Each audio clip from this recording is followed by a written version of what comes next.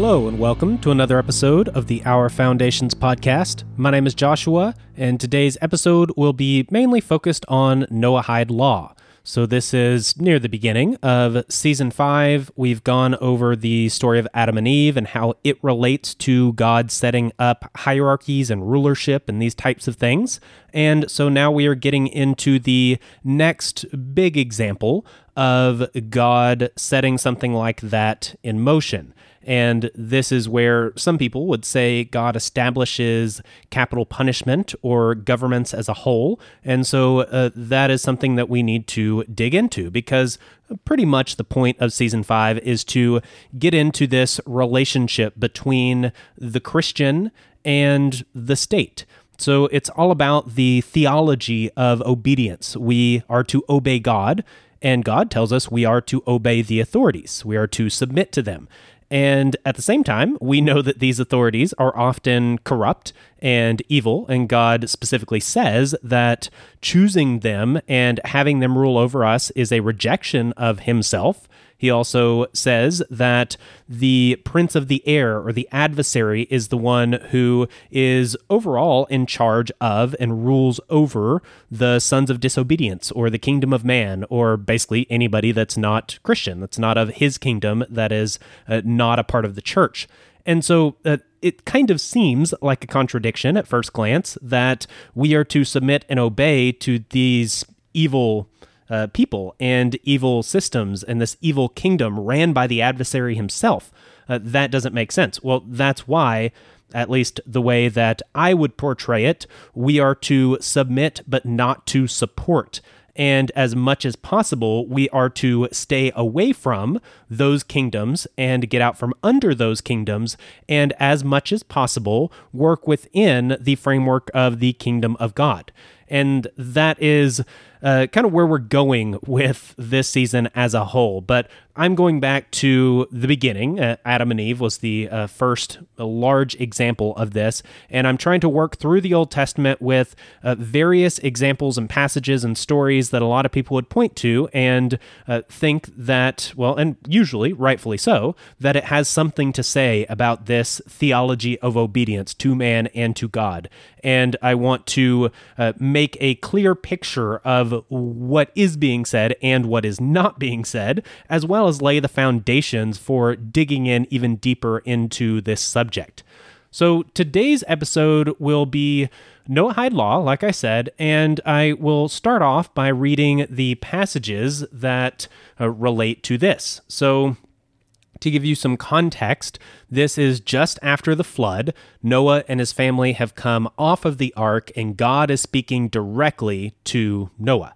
This specific set of verses comes from Genesis chapter 9, verses 1 through 7, and as usual, I'll be reading the Complete Jewish Bible translation. And it starts this way, verse 9. God blessed Noah and his sons and said to them, "Be fruitful, multiply, and fill the earth. The fear and dread of you will be upon every wild animal, every bird in the air, every creature populating the ground, and all the fish in the sea. They have been handed over to you. Every moving thing that lives will be food for you. Just as I gave you green plants before, now I give you everything. Only flesh with its life, which is its blood, you are not to eat. I will certainly demand an accounting for the blood of your lives. I will demand it from every animal and from every human being. I will demand from every human being an accounting for the life of his fellow human being. Whoever sheds human blood, by a human being will his own blood be shed. For God made human beings in his image. And you people, be fruitful, multiply, swarm on the earth, and multiply on it." So you probably got the echoes of the original creation story when God specifically told Adam and Eve to be fruitful and multiply, as well as on the seventh day of creation, when God rested on the Sabbath. He specifically says that he rested and let his creation multiply and spread and continue doing their thing. And this is basically what he's saying will happen with the animals and what the people should do as well. It's echoing creation because this is a story of basically recreation, like creation part 2 kind of a thing. And he had destroyed everything on the earth with water, and now it is going to repopulate both animal and human, and this will be a new start, a fresh start. He also tells Noah, I believe it's right after this, that he will never again destroy the earth by water. That is something that will come by fire next time. So it's not that he will never destroy the earth, it's that it will not happen by water. And the end times, it is said and written that he will destroy the earth with fire, and it will be destroyed completely, and then there will be a new heavens and a new earth.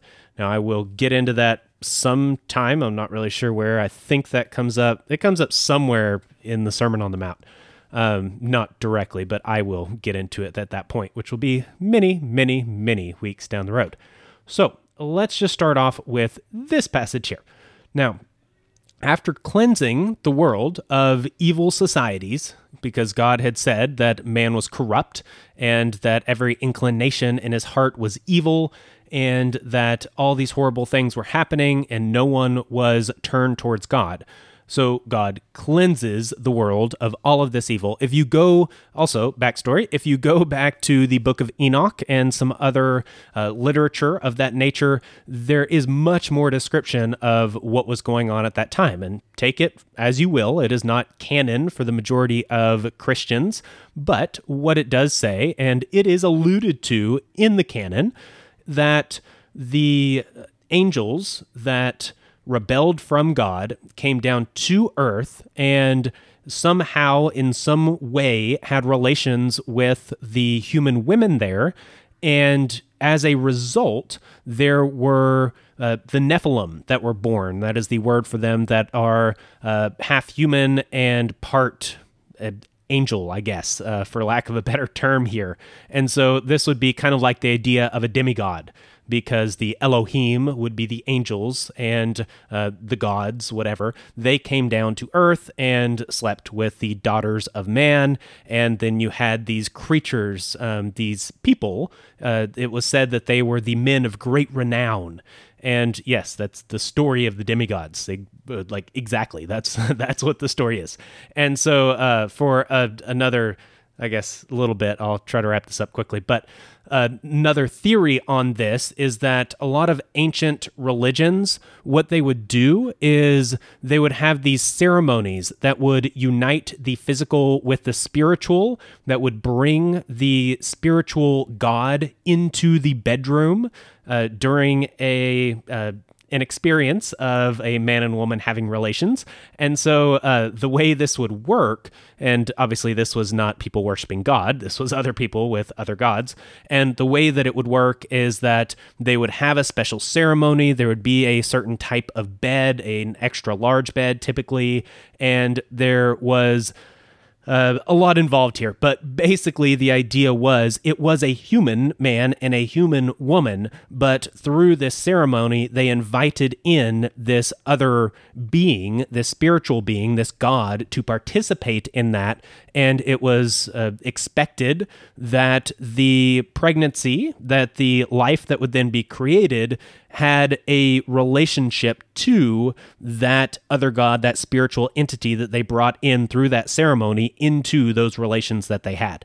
And so that is one theory. Another is just that basically angelic beings somehow directly had relations with human women. And then some people would say it's all metaphor. And I really struggle with saying that about just about anything in the Bible.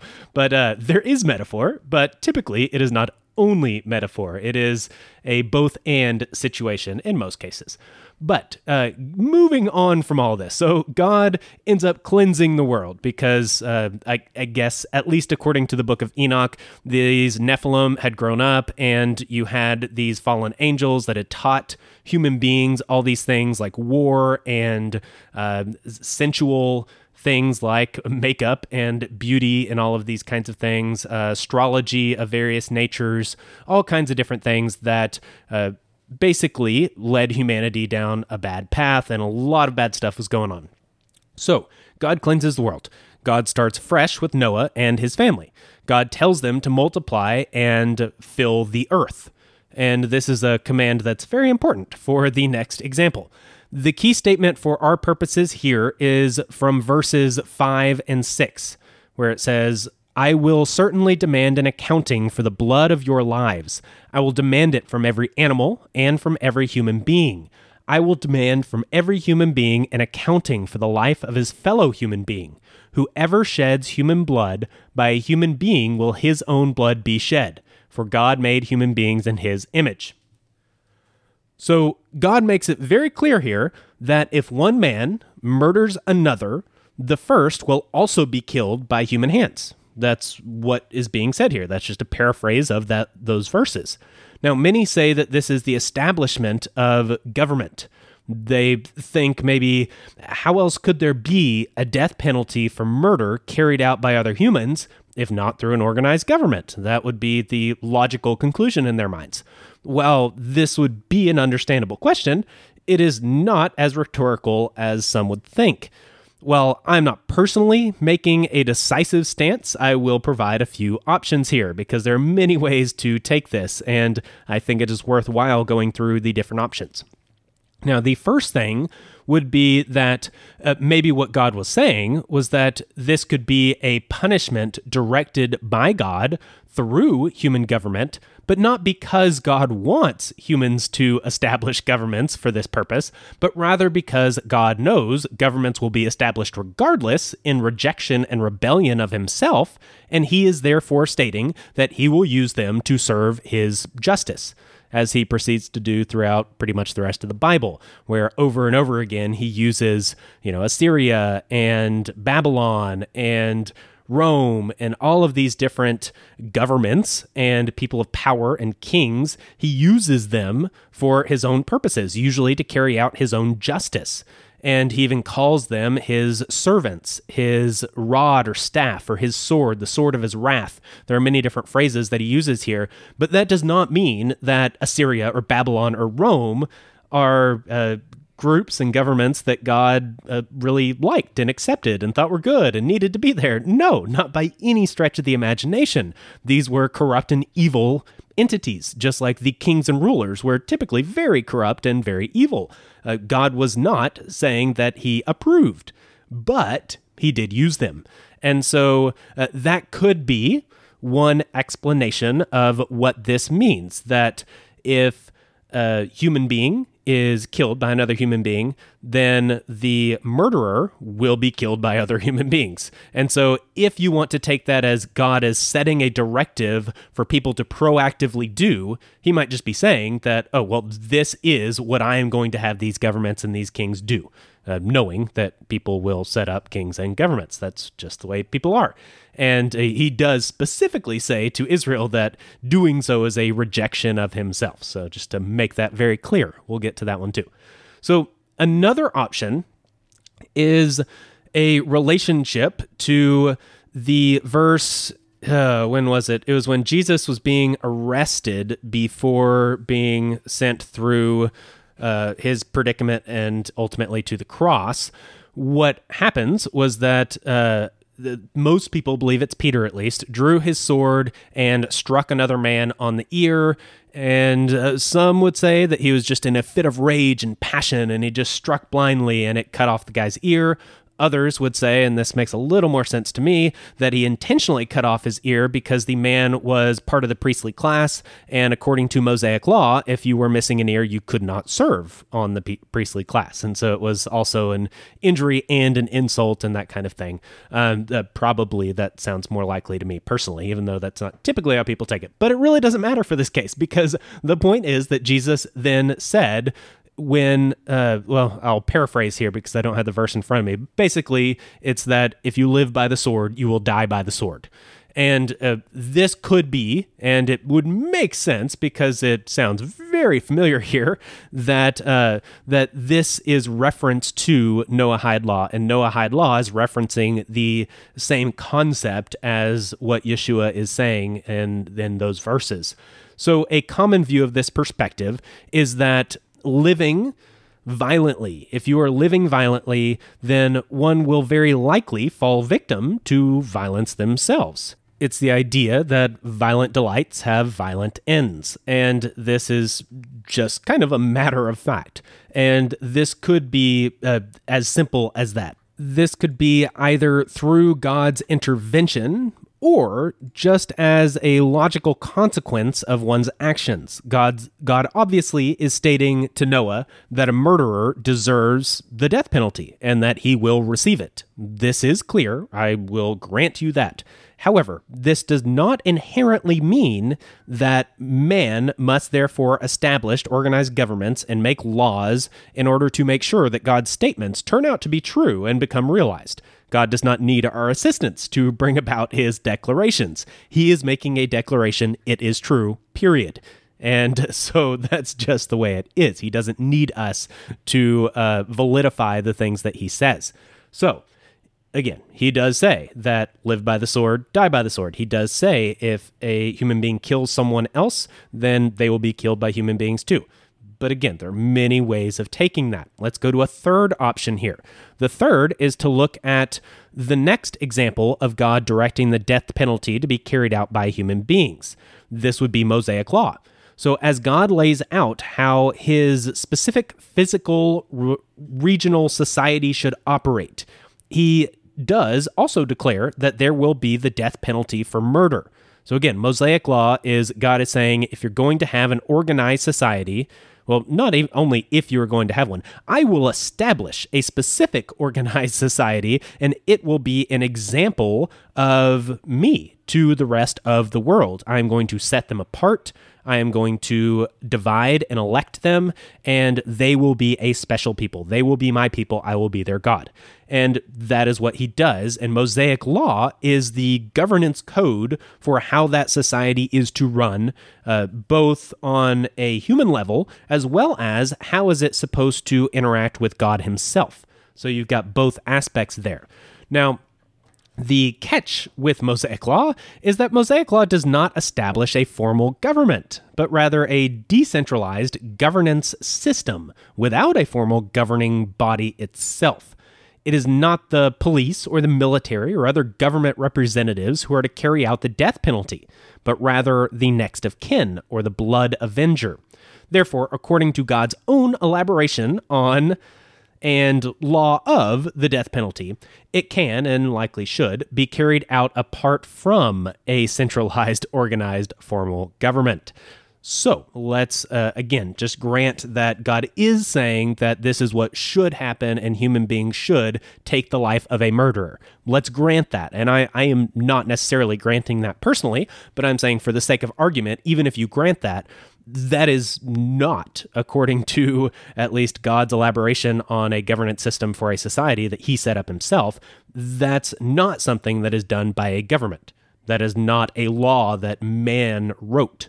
That is something that is done by the next person in line, the blood avenger. It is typically the closest relative, the brother, something like that, a representative for the one who was murdered. They are the ones who carry out that death penalty. So even if you are granting that Noahide law is establishing the death penalty, it still would likely, if you use the Bible to interpret the Bible, if you use God's word and his specific words to interpret his specific words. He said both of these things directly.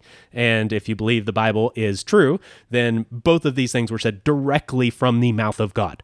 That both a murderer should be killed by human hands, and that when a society is established with laws and rules and someone commits a murder, then the blood avenger is the one that should avenge that death and carry out the death penalty. So he said both of those things. So that should be pretty clear. So again, even if you go to this establishes the death penalty, you cannot go to this establishes government. That is not a thing, at least not here. So the fourth point to make is that God makes it clear that he desires mercy. This is throughout the entire Bible. He wants us to show love to all, despite our sins, as he has done for us. When Cain kills Abel, of course, he deserves the death penalty, as God has said, being a very clear example of a man murdering another man. God, however, does not carry out this punishment, but rather allows Cain to live in banishment. So it could be that Cain ends up getting killed at some point, and I don't think we have a whole lot of elaboration on the death of Cain, so it could be that there's some aspect of human hands that is involved with his downfall, kind of a thing. But it's not that Cain commits murder and God therefore kills him, or that Adam steps up and kills him, or one of Abel's brothers comes up and kills him. That's not what happens. Cain is shown mercy to a degree. Now, it doesn't seem like it was a very positive issuing of God to kick him out and banish him and give him these curses that he is then to live with. But it is the case that even though Cain deserved death, God did not grant it. God even prevents other humans to kill him through the use of the mark that he is given. King David is another very clear example of this. He commits murder, but God shows mercy. Although human life is taken as a direct result, it is the life of his son, David's son, that is taken, not David himself. In direct contradiction of the Noahide law that by a human being will his own blood be shed. It says his own blood. So David's own blood should have been shed, but that's not what God did. David dies on his deathbed without the aid of another human being. So, Yeshua also elaborates on this concept of mercy over the letter of the law. This will be assessed in full later, but the concept of allowing, forgiving, and not resisting evil actions are in line with this idea that comes from the Sermon on the Mount.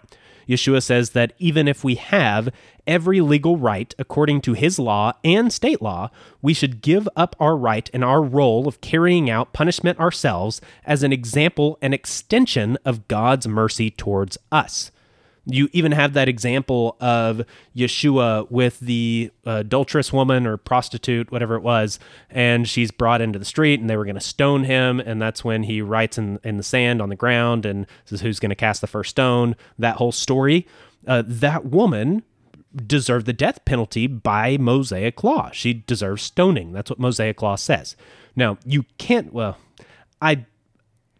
I'll just give my personal opinion that you would be very wrong to say that God doesn't care about Mosaic law, that Mosaic law is wrong or insufficient in some way. No, Mosaic law is true justice. God told us what justice was and laid that out through Mosaic law.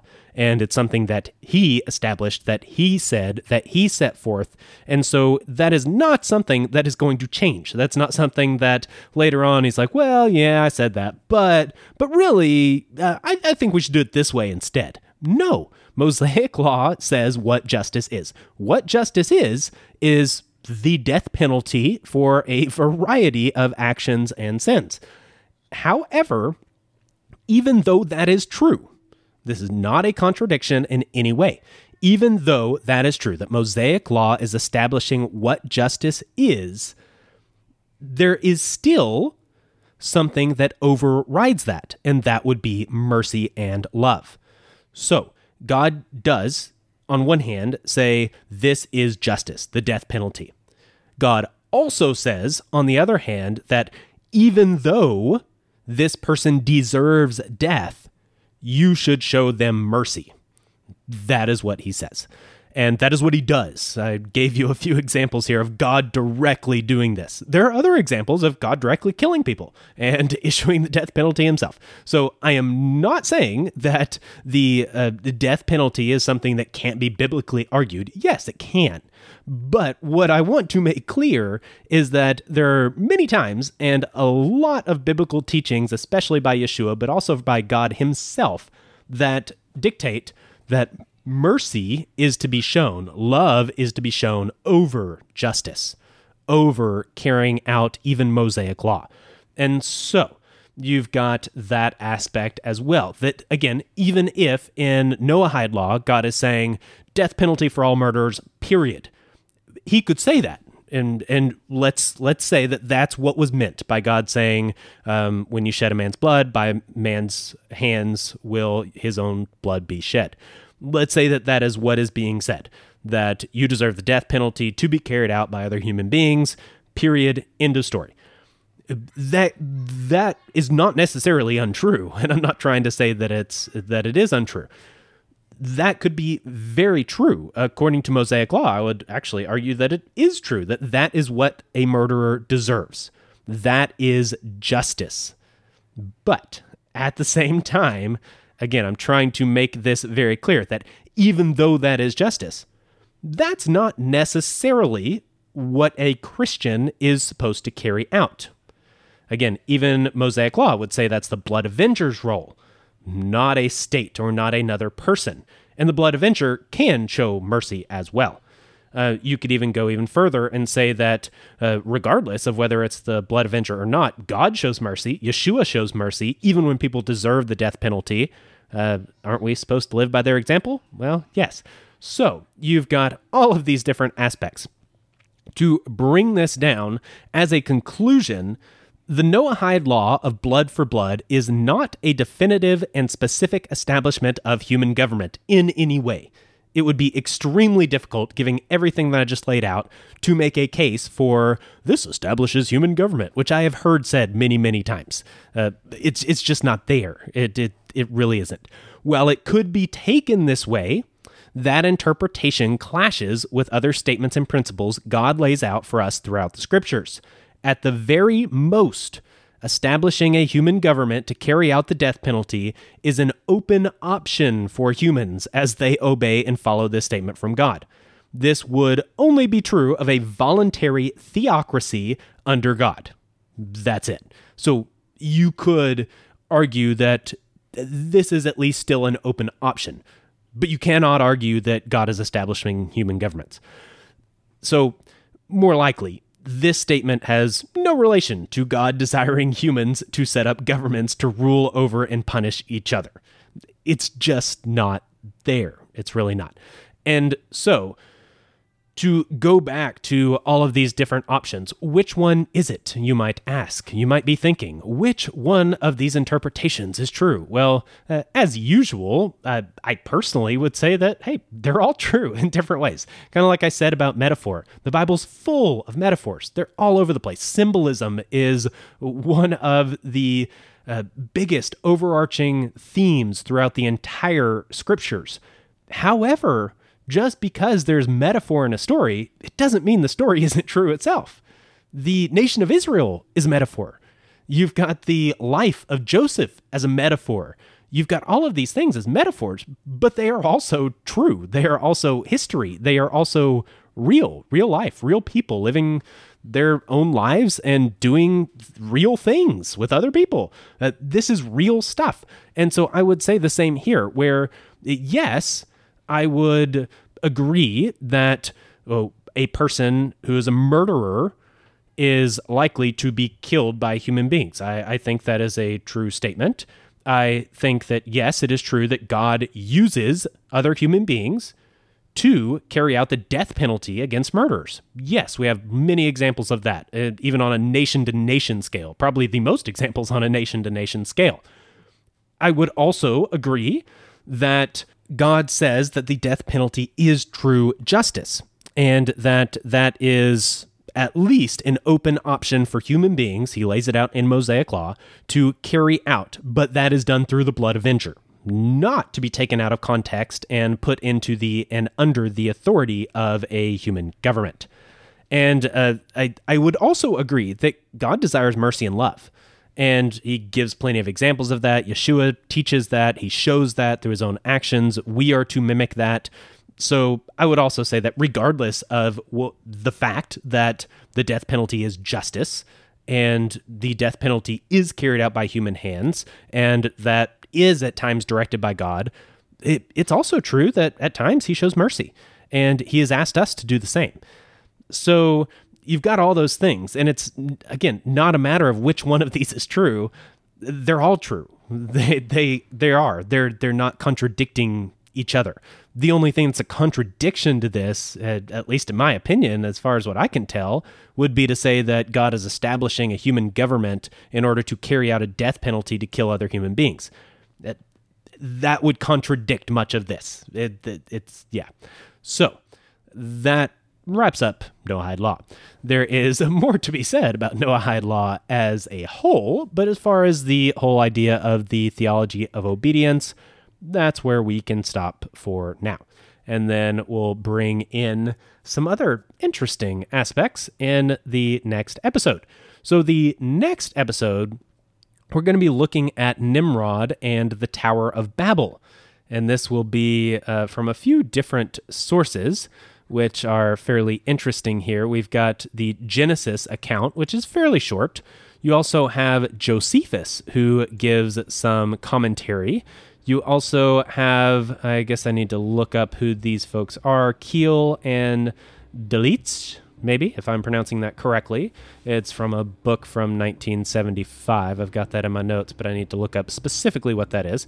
But it's more commentary on Nimrod. So I'm going to look at all those. I'm going to look at another section of Genesis. We'll go from Genesis 10, and then we'll also look at some from Genesis 11 with the Tower of Babel story, and go over these different aspects of potentially the first human king and the first example of man setting up a human government and how that goes, which I'm sure you know roughly how that goes. So that's what story we'll be covering next time, and I guess that's it for today. So thank you very much for listening. Thank you for being a supporter of the show, because just by listening, you are supporting the show.